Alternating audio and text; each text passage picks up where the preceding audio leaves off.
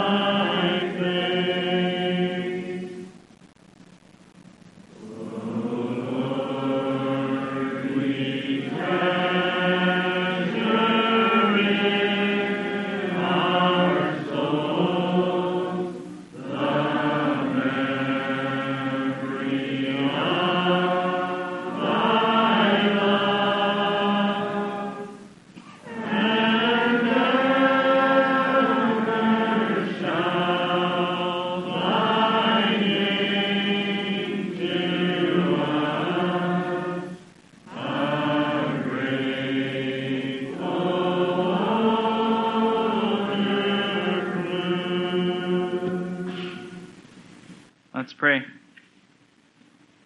Our God and Father, we thank you that we can all be here at this camp and spend time in fellowship with other believers. and also some time to look into the Word of God and get some help and direction we trust. And I would just ask for your help for me this evening, Lord, to be able to express what's on my heart, and pray that it would be what you would have. And we pray that, if nothing else, the example of the Lord Jesus in the subject that we're going to speak about would speak to our hearts, and that we would be stirred up to follow after the example that he has left for us in humbleness and meekness in the life that he led down here. And we pray this in the worthy and precious name of the Lord Jesus Christ. Amen. This evening, I'd like to look into the Word of God to look at some instructions and some examples on a subject that has a everyday, practical influence in the lives of everyone here, from the very oldest one down to perhaps some of the children who are able to understand a little bit of what we're talking about this evening. And that subject, anyways, the subject that I'd like to look into the Word of God about is taking offense. You can click it ahead there, Zach.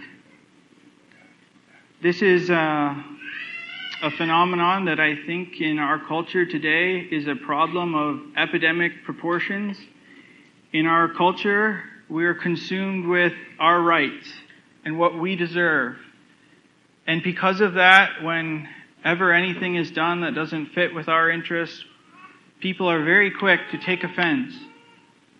And as Christians, the culture around us affects our Christian culture and our Christian communities and our daily lives more than I think we perhaps realize. So to start off with, I made a list of some of the different ways that in our day-to-day language we refer to this subject. So Zach will click through a few here pretty quickly. You can go ahead there. So this is some different ways we use in language to refer to this. One is getting offended, taking something personally, holding a grudge, and holding something against someone. I just made this list to hopefully help us all understand what it is that we're talking about. And then next, we'll click through these again pretty quick. Zach, I have an outline of what we're going to look at this evening, so you can go ahead there. So first of all, we're going to look at two characteristics to avoid taking offense as seen in the Lord Jesus. And then we're going to look at two examples in the Word of God, in people, one a man, one a woman, where a wrong was done to them and they did not take offense. And go to number 3 there. And then we're going to look at the action that can flow out of a heart that exhibits these inner characteristics that we're going to look at. And then we're going to talk briefly about the difference between being hurt and taking offense. And then at the end of the meeting, we're going to look at two specific cases relating to this subject. One being a case where we might take offense not because a wrong is done to us, but because a wrong is done to someone close to us that we care about. And then lastly, we're going to look at a case of offense within families or assemblies. So the first thing we're going to look at, like I mentioned, is two characteristics to avoid taking offense as seen in the Lord Jesus. So the first one is humbleness. I think this word is pretty easy to understand, but I put some thoughts up there on it. First, described negatively, humbleness is the opposite of pride. And then what humbleness really means is it sets others before oneself. It takes a low place. The word lowliness is often used in the New Testament, and it's the same word in the original in place of humbleness. So we're going to look at an example in the Lord Jesus of humbleness. You can go ahead, Zach. And this is in Philippians 2. I can't speak for all the assemblies represented here, but in all the assemblies that I have spent time in my life, This passage in Philippians 2 that we're going to read now is perhaps the most commonly read passage in the breaking of bread on Lord's Day mornings. And there's a good reason for that. There's perhaps no other passage that more beautifully expresses how low the Lord Jesus came for you and for me. And that's why it's read so frequently on Sunday morning. So you'll see up there on the slide that I put verses 3 to 5 up there. But before we go read those verses, I'd like to go read the verses that we often read on Lord's Day mornings. We'll read those first. So that starts at Philippians 2 and verse 6. I'll read the last two words of verse 5. Christ Jesus, who being in the form of God, thought it not robbery to be equal with God, but made himself of no reputation, and took upon him the form of a servant, and was made in the likeness of men. And being found in fashion as a man, he humbled himself, and became obedient unto death, even the death of the cross. Wherefore God also hath highly exalted him, and given him a name which is above every name, that at the name of Jesus every knee should bow, of things in heaven, and things in earth, and things under the earth, and that every tongue should confess that Jesus Christ is Lord, to the glory of God the Father. I read those verses so it can be right there, fresh in our minds and hearts, this expression in the Word of God of how low the Lord Jesus will come for you and for me. The very Son of God, the first place in heaven, he would leave and come down to this earth and become a servant and go all the way to the cross and suffer a shameful, horrible, painful death for you and for me. And I think any true believer here can read those verses and they mean a lot to us, what the Lord Jesus would do for you and for me. And it's good that we can enjoy that in thinking about the Lord Jesus. But the part that I would like to emphasize this evening is perhaps what, at least for me, we tend to think about a little bit less when we read these verses, in that these verses were written specifically as an example for us. So now let's read the part that's up on the slide, verse 3 to 5. Let nothing be done through strife or vainglory, but in lowliness of mind, that's humbleness, let each esteem other better than themselves. Look not every man on his own things, but every man also on the things of others. And I underline this phrase because this is what I wanted to emphasize. Let this mind be in you, which was also in Christ Jesus. Those verses that we read first, expressing what the Lord Jesus did for us, we're called to have that same mind in us. We're called to not look on our own things, to take the low place, to put others before ourselves. And the reason I wanted to bring this out is because if we are following this example of the Lord Jesus and taking a low place, putting others before ourselves, when someone does something wrong to us, and there is that temptation to take offense, take things personally, if we've taken the low place and we're following the example of the Lord Jesus, putting others' interests before ourselves, including the person that's done something wrong to us, then it can help us to not take it personally and hold it against that person. So humbleness is the first characteristic.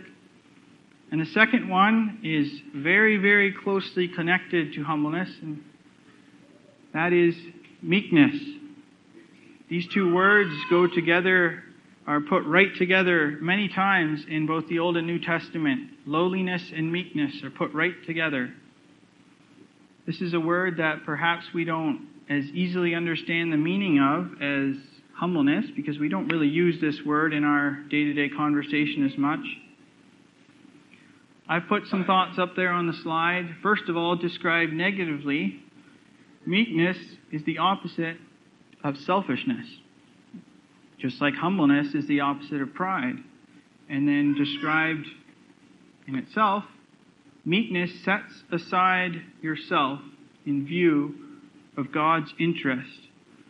I think one place we can see that is in the Beatitudes in Matthew. And that when you go through the Beatitudes, it states a person who exemplifies a characteristic, and then it states a reward, and often the reward is the opposite of what that person endured. So it says, "Blessed are they that mourn, for they shall be comforted." Then when it gets to meekness, it says, "Blessed are the meek, for they shall inherit the earth." So a meek person is one that has given up himself in view of God's interest. And that's why, in part of the reason, at least in Matthew, it says they shall inherit the earth, because God values that.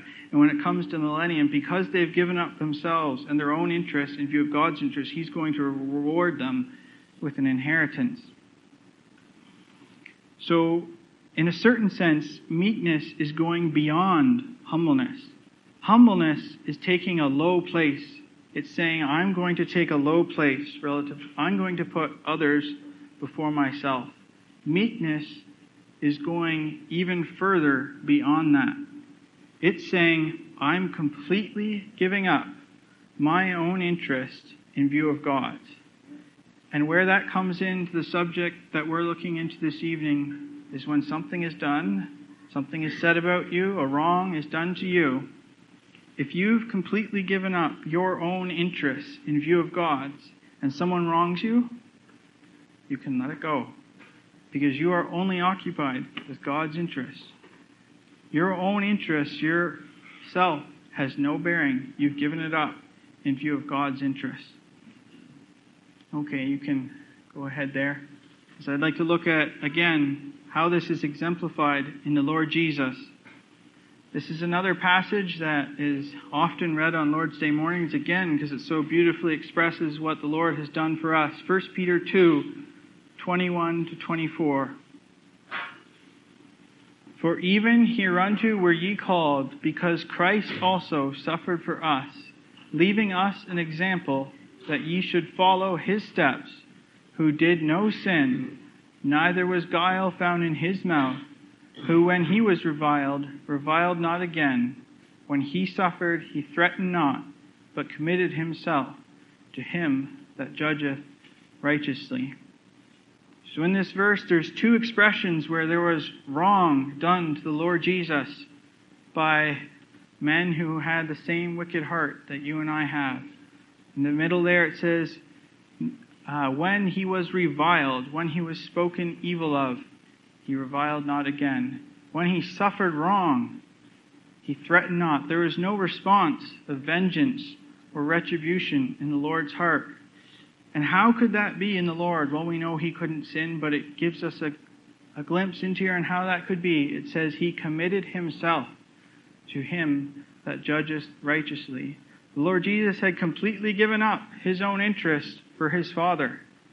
And then we know the next part of this passage here explains what his Father's plan for him was, and that it says, who his own self bare our sins in his own body on the tree, that we, being dead to sin, should live unto righteousness. So when wrong was done to the Lord Jesus, when he was reviled, when he suffered at the hands of man, there was no response. There's no retribution. There was no taking offense in his heart, because he had set aside his own interests in view of honoring his Father. So after looking at those two characteristics, I'd now like to look at two examples of individuals in the Word of God who lived out this exhortation in their own lives. So the first one is Moses. In Numbers chapter 12 and verse 1, the story is recounted where Miriam and Aaron spake against Moses. It's not recorded the details of what they said, but they spake against him. And I like this example because I find that wrongs done to us often take this exact form today. Someone says something about us that it may be true, it may not be true, but it's certainly not done in kindness, and it's done against us. And 2 verses down here it says, the man Moses was very meek above all men which upon the face of the earth. And there's no response recorded on the part of Moses Miriam and Aaron undermine his authority as the representative of God amongst the people, and they are speaking against him. And I'm sure that hurt him, but there's no response from Moses. He left it with the Lord. He wasn't occupied with himself, his own interests, and therefore when this wrong was done to him and they spoke against him, he left it with the Lord, and the Lord did come in and address the situation. And it's recorded here in the Word of God that the man Moses was very meek above all men which were upon the face of the earth. So the reason that he was able to respond in that way was he'd given up his own interest and he left it with the Lord. Now I'd like to quickly look at an example of a woman who went through a very similar experience. This is Jephthah's daughter. We'll turn to Judges 11, verse 36.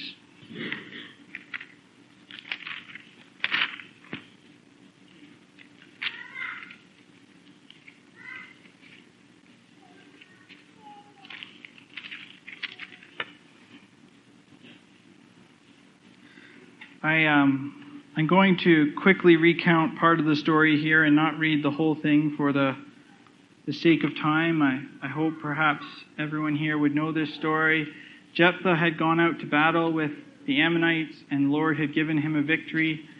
And in a moment of self-righteousness and pride, he'd made this rash vow that when he got back to his house, he was going to offer the first thing that came out of his gates to the Lord.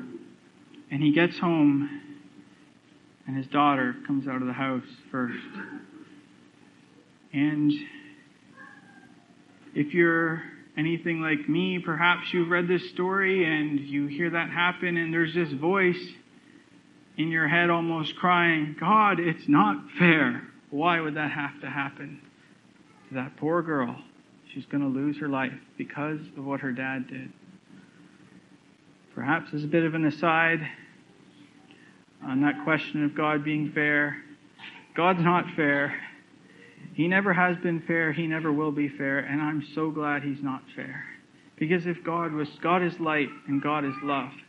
If God was fair, every person in this room, including me, would spend eternity in hell. And that's a bit of an aside there, but when confronted in situations in life where I believe the enemy of our souls is speaking to me, saying, it's not fair. Well, fairness is a human concept that we've invented that's concerned with our rights, and it's not interested in God's rights in our lives. But back to this story here, I want to read this girl's response when she finds out what has happened.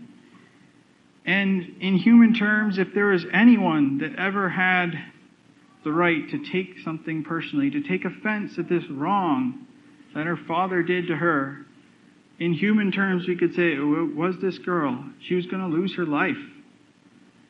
And this is her response in Judges 11, verse 36.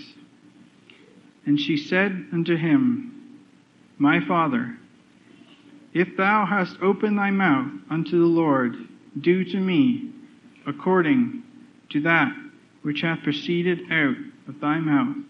For as much as the Lord hath taken vengeance for thee of thine enemies, even of the children of Ammon. What an example. I don't know if there's anyone here that's ever going to have a wrong done to you to the level that this woman, this poor girl, had done to her. And this is her response. And how is she able to respond this way? Because she gave up her own interests in view of God. She says, My father, if thou hast opened thy mouth unto the Lord. Dad, if you have made this solemn vow in view of God,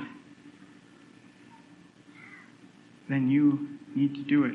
And she gave up her own interests.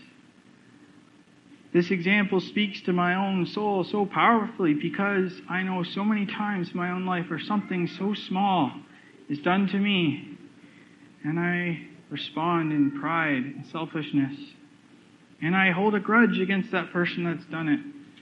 And it wasn't even, again in human terms, that big of a deal. That we could take to heart this example of this girl who was going to lose her life because of a wrong that her own father had done to her. And this is how she responds.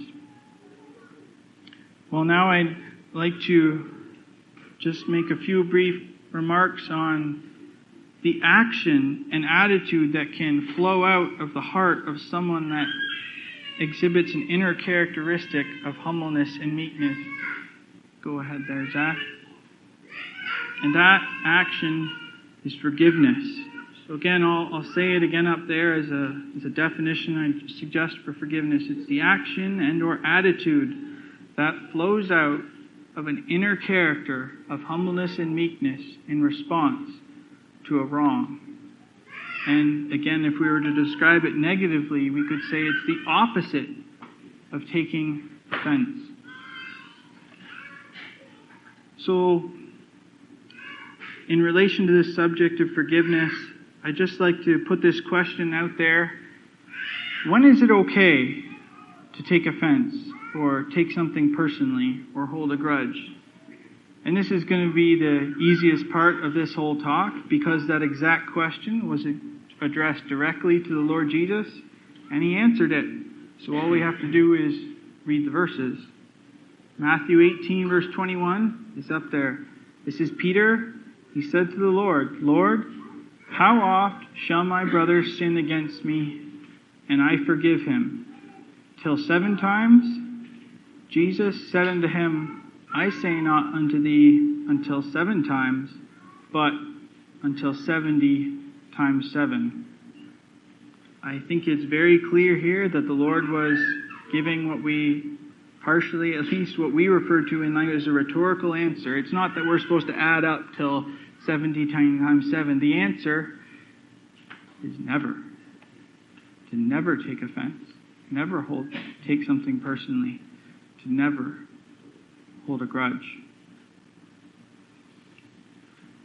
And now as a way of review and summary of what we've talked about so far, I have a little diagram up there to summarize what we've talked about so far. And that is that if a wrong, so that's the action, is done to a person who has developed in following the example of the Lord Jesus an inner character of humbleness and meekness, then the response to that wrong will be forgiveness. And on the other hand, if a wrong is done to someone whose inner character is one more of pride and selfishness, then the response to that wrong would be to take offense. So now I'd just like to briefly look at the difference between being hurt and getting offended. And this is a very, very important difference. And again, I'd like to do this by looking at the example of the Lord Jesus. Psalm 69 is a psalm that recounts the inner thoughts and feelings and experience of the Lord Jesus that prophetically that He went through when He suffered at the hands of man. There's not the only place, but it is one of the places where it's most clearly expressed. And we could read the whole psalm, but for the sake of time, I've picked out 2 verses that express what the Lord Jesus felt as He was wronged by wicked man. The first verse I put up there is Psalm 69, verse 20. And let's just read this and think about it, speaking prophetically of how the Lord Jesus felt when He was wronged. Reproach hath broken my heart, and I am full of heaviness. And I looked for some to take pity, but there was none, and for comforters, but I found none. And then the second verse is earlier in the chapter, verse 4. They that would destroy me, being my enemies wrongfully, are mighty. Then I restored that which I took not away. This is an expression of the heart of the Lord Jesus when He was wronged by men. Clearly He was hurt incredibly deeply. Reproach hath broken my heart. He was hurt incredibly by what men did to him. But at the same time that it was true that he was hurt in the deepest manner, it was also equally true, those verses that we read in 1 Peter chapter 2, that when he was reviled, he reviled not again, and when he suffered, he threatened not. So even though he was hurt very deeply, at the same time it was true that there was no part of him that in any way held it against the very one that did it to him. And this difference is very important, because if a wrong is done to us, it's going to hurt. And that's okay. It hurt the Lord Jesus when he was wronged. But that second part, that taking offense, holding the grudge, taking it personally, that is what you need to seek to avoid. So then we might ask the question, okay, well, something wrong is done to me. How can I know whether I've taken offense, whether I'm holding it against the person who's done it wrong? Especially since often this happens and it's subconscious. We don't even realize that we're holding it against that person. I'm going to recount one brief personal story. I was in my late teens at a young people's weekend, and we were playing a game. And my sister, who I love very much, was on my team. And another young man who was competing very vigorously came along and just completely took her out in his effort to get the ball. And I was mad. I love my sister, and I didn't like to see her treated like that, so I took him out. But the part that I didn't realize at the time was that little thing, he got a little carried away in games. I think there's a lot of people here that could speak to me getting carried away playing sports, because I'm very competitive. It wasn't a very big deal. But I held it against him, and I didn't even realize until years later we were in a group, and he asked me, when it's just the two of us, is there something I've done that bothers you? And in that moment I realized that way back then, years before, that one little thing, I hadn't forgiven him, and I was still holding it against him. I didn't even realize it. And so I recount that to make us think about this question. How can we know when something wrong is done to us? In that case, it was someone close to me. It wasn't to me. How can we know whether we have taken offense?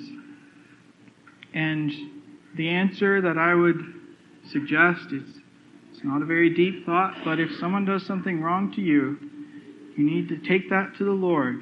And in prayer before the Lord and in reading of the Word of God, ask Him to help you discern the thoughts and intents of your heart. That's what I put Hebrews 4:12 up there. I think we know that verse very frequently. The last phrase of that verse says that the Word of God is a discerner of the thoughts and intents of the heart. And perhaps the prayer of David in the Psalms when he said, "Search me, O God, and know my thoughts.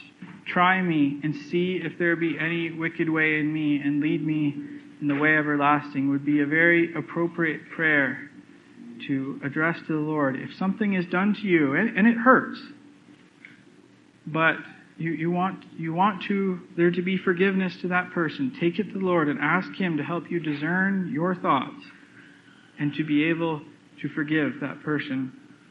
And then maybe you could just go back one there, Zach.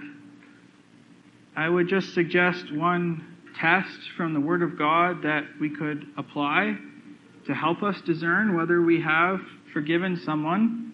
And this would be that expression that we read earlier in 1 Peter chapter 2. Said of the Lord Jesus, when He was reviled, He reviled not again. So when He was spoken poorly of, He did not return that in any way. And how can we apply that to our own lives? If someone does something to me that's wrong, and I ever find myself recounting what that person has done wrong to me to someone else, I would just suggest on the basis of that verse that would be a little test, a little indication that I have not, in the spirit of humbleness and meekness, forgiven that person.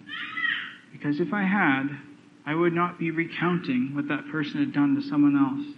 This can happen very easily in conversation because we appreciate sympathy and we recount what someone else has done wrong to us. We tell it to another person. And even if what we say is true, that's not putting that person in a good light. That's not out of care for that person. That's not taking a low place. That's not giving up myself in view of God's interest. So that's a little test I think we can apply to our own lives. If we ever find ourselves repeating, oh, this person said this, or this person did this to me, that should be a red flag. There hasn't been real forgiveness in my heart. Okay, so now I'd like to look at two, I'll call them special cases relating to this subject. One is offense on behalf of others. You'll see up there in the title on the slide I've put quotes around the words on behalf, and we'll see why as we go through. But often, it's not necessarily a case of a wrong that's done to me. It's a wrong done to someone that I care about. Someone does something wrong to a friend or a family member, and it hurts because I care about that person. We care about that person. And it's possible to take offense and hold a grudge in that case as well. And I'd like to look at a story in the Word of God that illustrates how harmful this can be. That story is in Genesis chapter 34. This is one of the stories in the Word of God that we could say is perhaps a little bit unpleasant. It's a sad, violent story, but it's there to give us instruction. Again, for the purpose of time, I'm not going to read the whole thing, but I'll briefly recount what happened here. Jacob had a daughter. Her name was Dinah. She was the direct sister, the daughter of Leah, and therefore the direct sister of Simeon and Levi. And it says in the first verse of Genesis 34 that she went out to Shechem. It says she went out to see the daughters of the land. And there was a man in this town called Shechem. The man was also named Shechem. He saw her, and he took her into his house, and they slept together, which was wrong. And the part of this story where it applies to the subject that we're talking about this evening is when we get to the response of Jacob's sons and therefore Dinah's brothers' response to what happened here. And in verse, then Shechem, he wants to marry Dinah, and they get together and they want to make this agreement to give their daughters to each other. And down in verse 13, as they're talking about this, it's recorded there that the sons of Jacob answered Shechem and Hamor his father deceitfully and said, because he had defiled Dinah their sister. And it's that part at the end of the verse that is the key. The reason that they were answering deceitfully was because he had defiled Dinah their sister. And the rest of the story goes, it's very sad. The sons of Jacob fool the men into getting circumcised, and then when they're in a weak condition, they go into the city and they slaughter every single person in that city, murder them, men, women, and children. They slew only the males, but they came in and slew all the men. And when they come back to Jacob, and Jacob confronts them about their action, because this didn't make him look very good in the presence of all the rest of the people in the land. There's another verse there, and the answer that Jacob's sons give to Jacob is the very last verse of the chapter. And they said, should he deal with our sister as with an harlot? And the point I'd like to take from this story is that I'm sure Jacob's brothers cared about their sister. So a wrong was done to her. She was perhaps partially guilty in the wrong, but this man, Shechem, he defiled her. He acted wrongly towards her. That was wrong. But Jacob's sons took it as a wrong done to them. And they justified it in their own minds, this action they took of deceitfully dealing with the men of Shechem, and then going and killing them all when they were in a helpless condition. They justified it in their own mind by saying, well, it's okay because of what they did to our sister. And the lesson that I'd like to take from this story is that I believe Satan does this very, very well with us. That story that I recounted earlier, I think Satan did it with me then. He gets us, something is done to someone close to us, and we take it personally. We get offended and hold it against the person who did the wrong. And we justify our attitudes and our actions toward that person in our own mind by saying, well, it's okay because I care about this person close to me, and therefore it's okay how I act toward this other person. Just like Jacob's sons here, when they came back and Jacob said, why did you do this? And he said, they justified it by saying, well, he dealt with our sisters with a harlot. So therefore, the fact that we deceitfully dealt with him and murdered him, it was okay. So the Lord help us to, if we're put in that situation where we're tempted to hold an attitude or act in a certain way towards someone that has perhaps hurt someone close to us, be careful that Satan is not fooling you into acting in that way and justifying it in your own mind by saying, it's okay because I'm acting this way because I care about someone. Be careful of that. Okay, let's look at a second unique case of this subject, and that is offense within families or assemblies, or really it could be any form of community. So it hurts when someone does something wrong to us or someone close to us, but it can hurt even more deeply when a wrong is done to us by someone that is close to us, by a family member or someone in our assembly or someone that we're close to us, and they wrong us. That can hurt even more deeply. And I'd like to look at another example in the Word of God that bears out this case. So I have a map up there on the slide. This is a map of the northern portion of the tribes of Israel. And you can see that I've highlighted in red there 2 sections on that map. The one in green on the left is Manasseh, and the one in pink on the right is called on the map East Manasseh. We often call that the half-tribe of Manasseh. Did you ever wonder why the tribe of Manasseh ended up like that? It's a very interesting thing to look into, and it has to do with this subject that we're talking about this evening. And we'll look into the verses now that show that it was because of a wrong done in that family way, way, way back, hundreds of years before. A wrong was done, and the other part of the family held a grudge and held it against that other part of the family. And years, hundreds of years later, you can see that old wrong and that old lack of forgiveness come out and lead to civil war within a family. It's a tragic story. We'll look into the verses that show this now.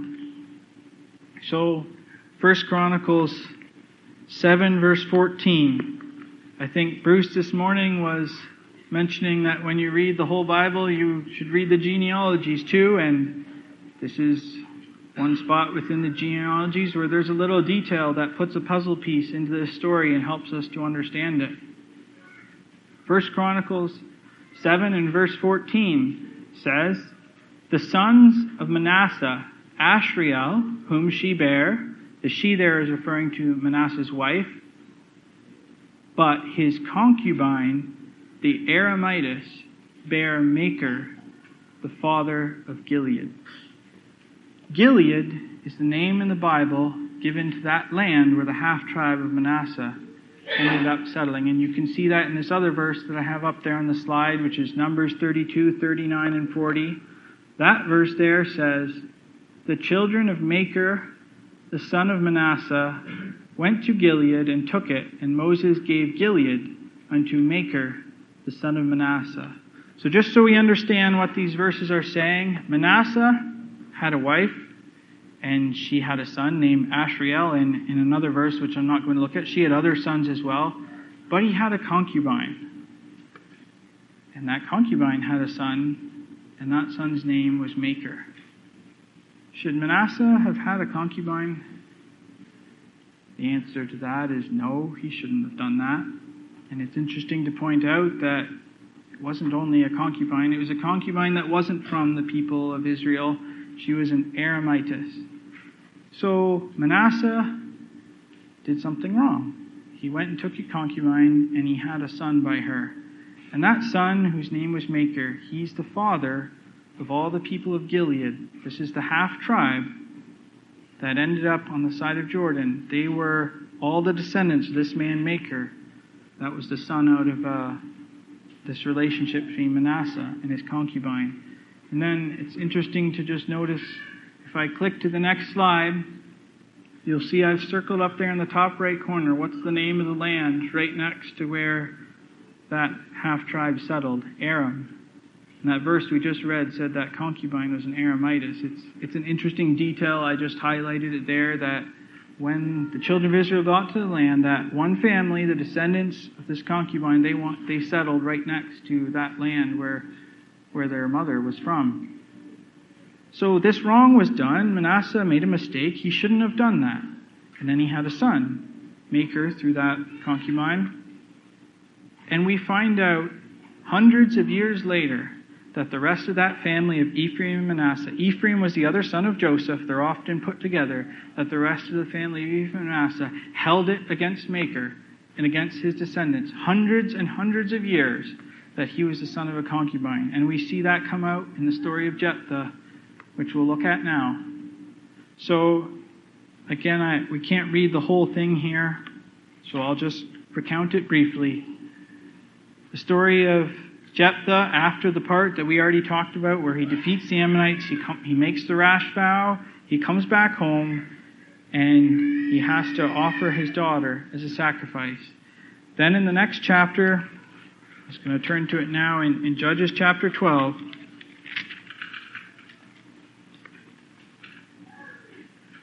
Verse 1 says, "The men of Ephraim," so this is Ephraim was the brother of Manasseh, "gathered themselves together and went northward and said unto Jephthah, Wherefore passest thou over to fight against the children of Ammon, and didst not call us to go with thee? We will burn thine house upon thee with fire. And Jephthah said unto him, I and my people were at a great strife with the children of Ammon, and when I called you, ye delivered me not out of their hands." Perhaps I didn't say this before, but Jephthah is a member of that half-tribe in the land of Gilead, a descendant of Machir. Verse 3, "And when I saw that ye delivered me not, I put my life in my hands, and passed over against the children of Ammon, and the Lord delivered them into my hand. Wherefore then are ye come up to me this day to fight against me? Then Jephthah gathered together all the men of Gilead, and fought with Ephraim. And the men of Gilead smote Ephraim." And this is the critical part right here. It gives the reason for the whole conflict, the root cause. "Because they," this is the Ephraimites, "said, Ye Gileadites are fugitives of Ephraim among Ephraimites and among the Manassites."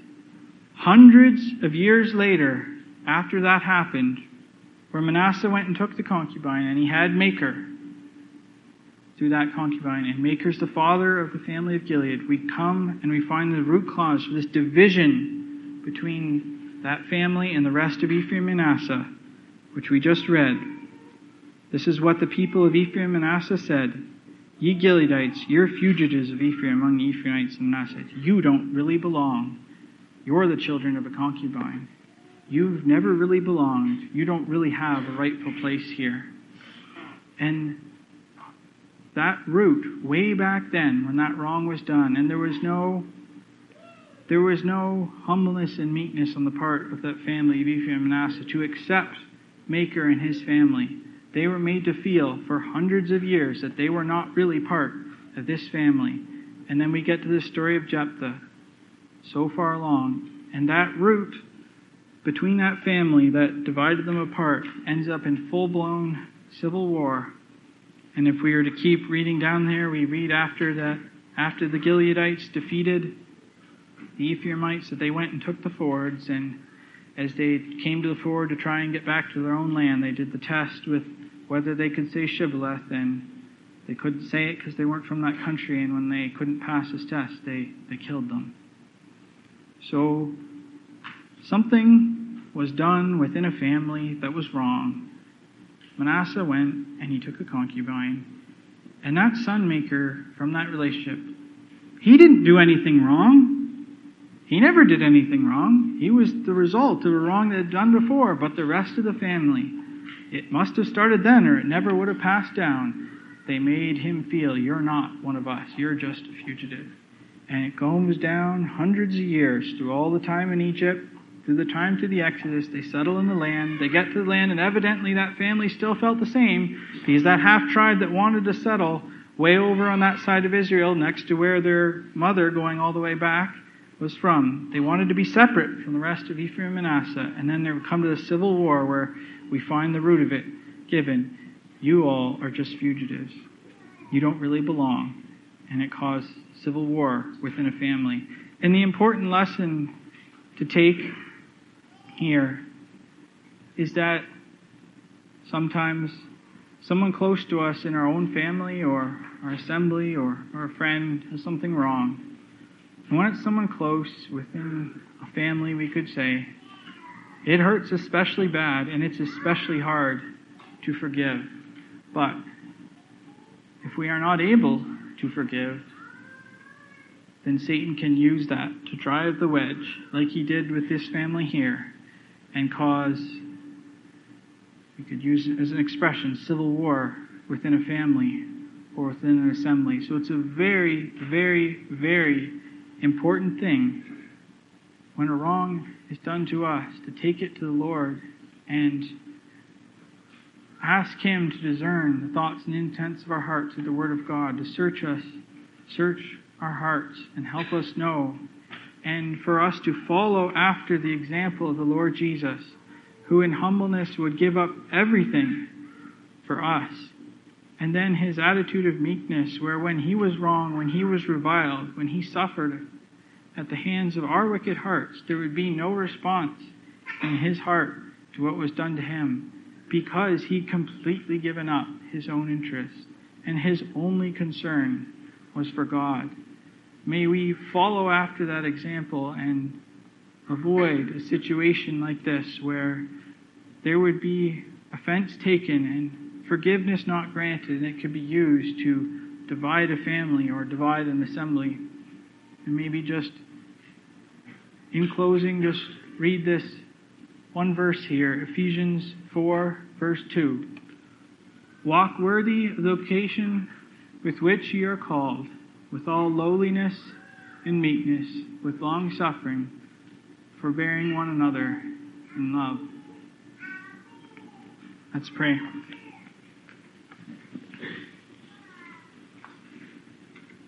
Our God and Father, we thank You for the Word of God and the instruction it has for us. We thank You for the example of the Lord Jesus that's recorded for us that we could read a little bit about this evening.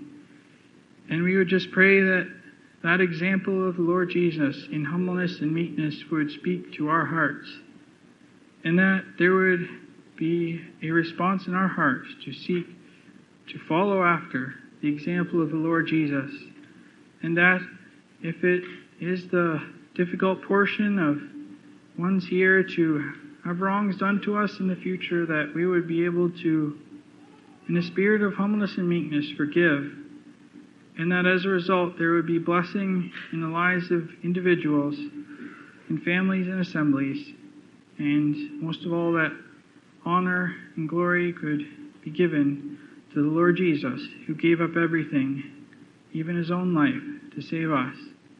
And so we pray this in the worthy and precious name of the Lord Jesus Christ. Amen.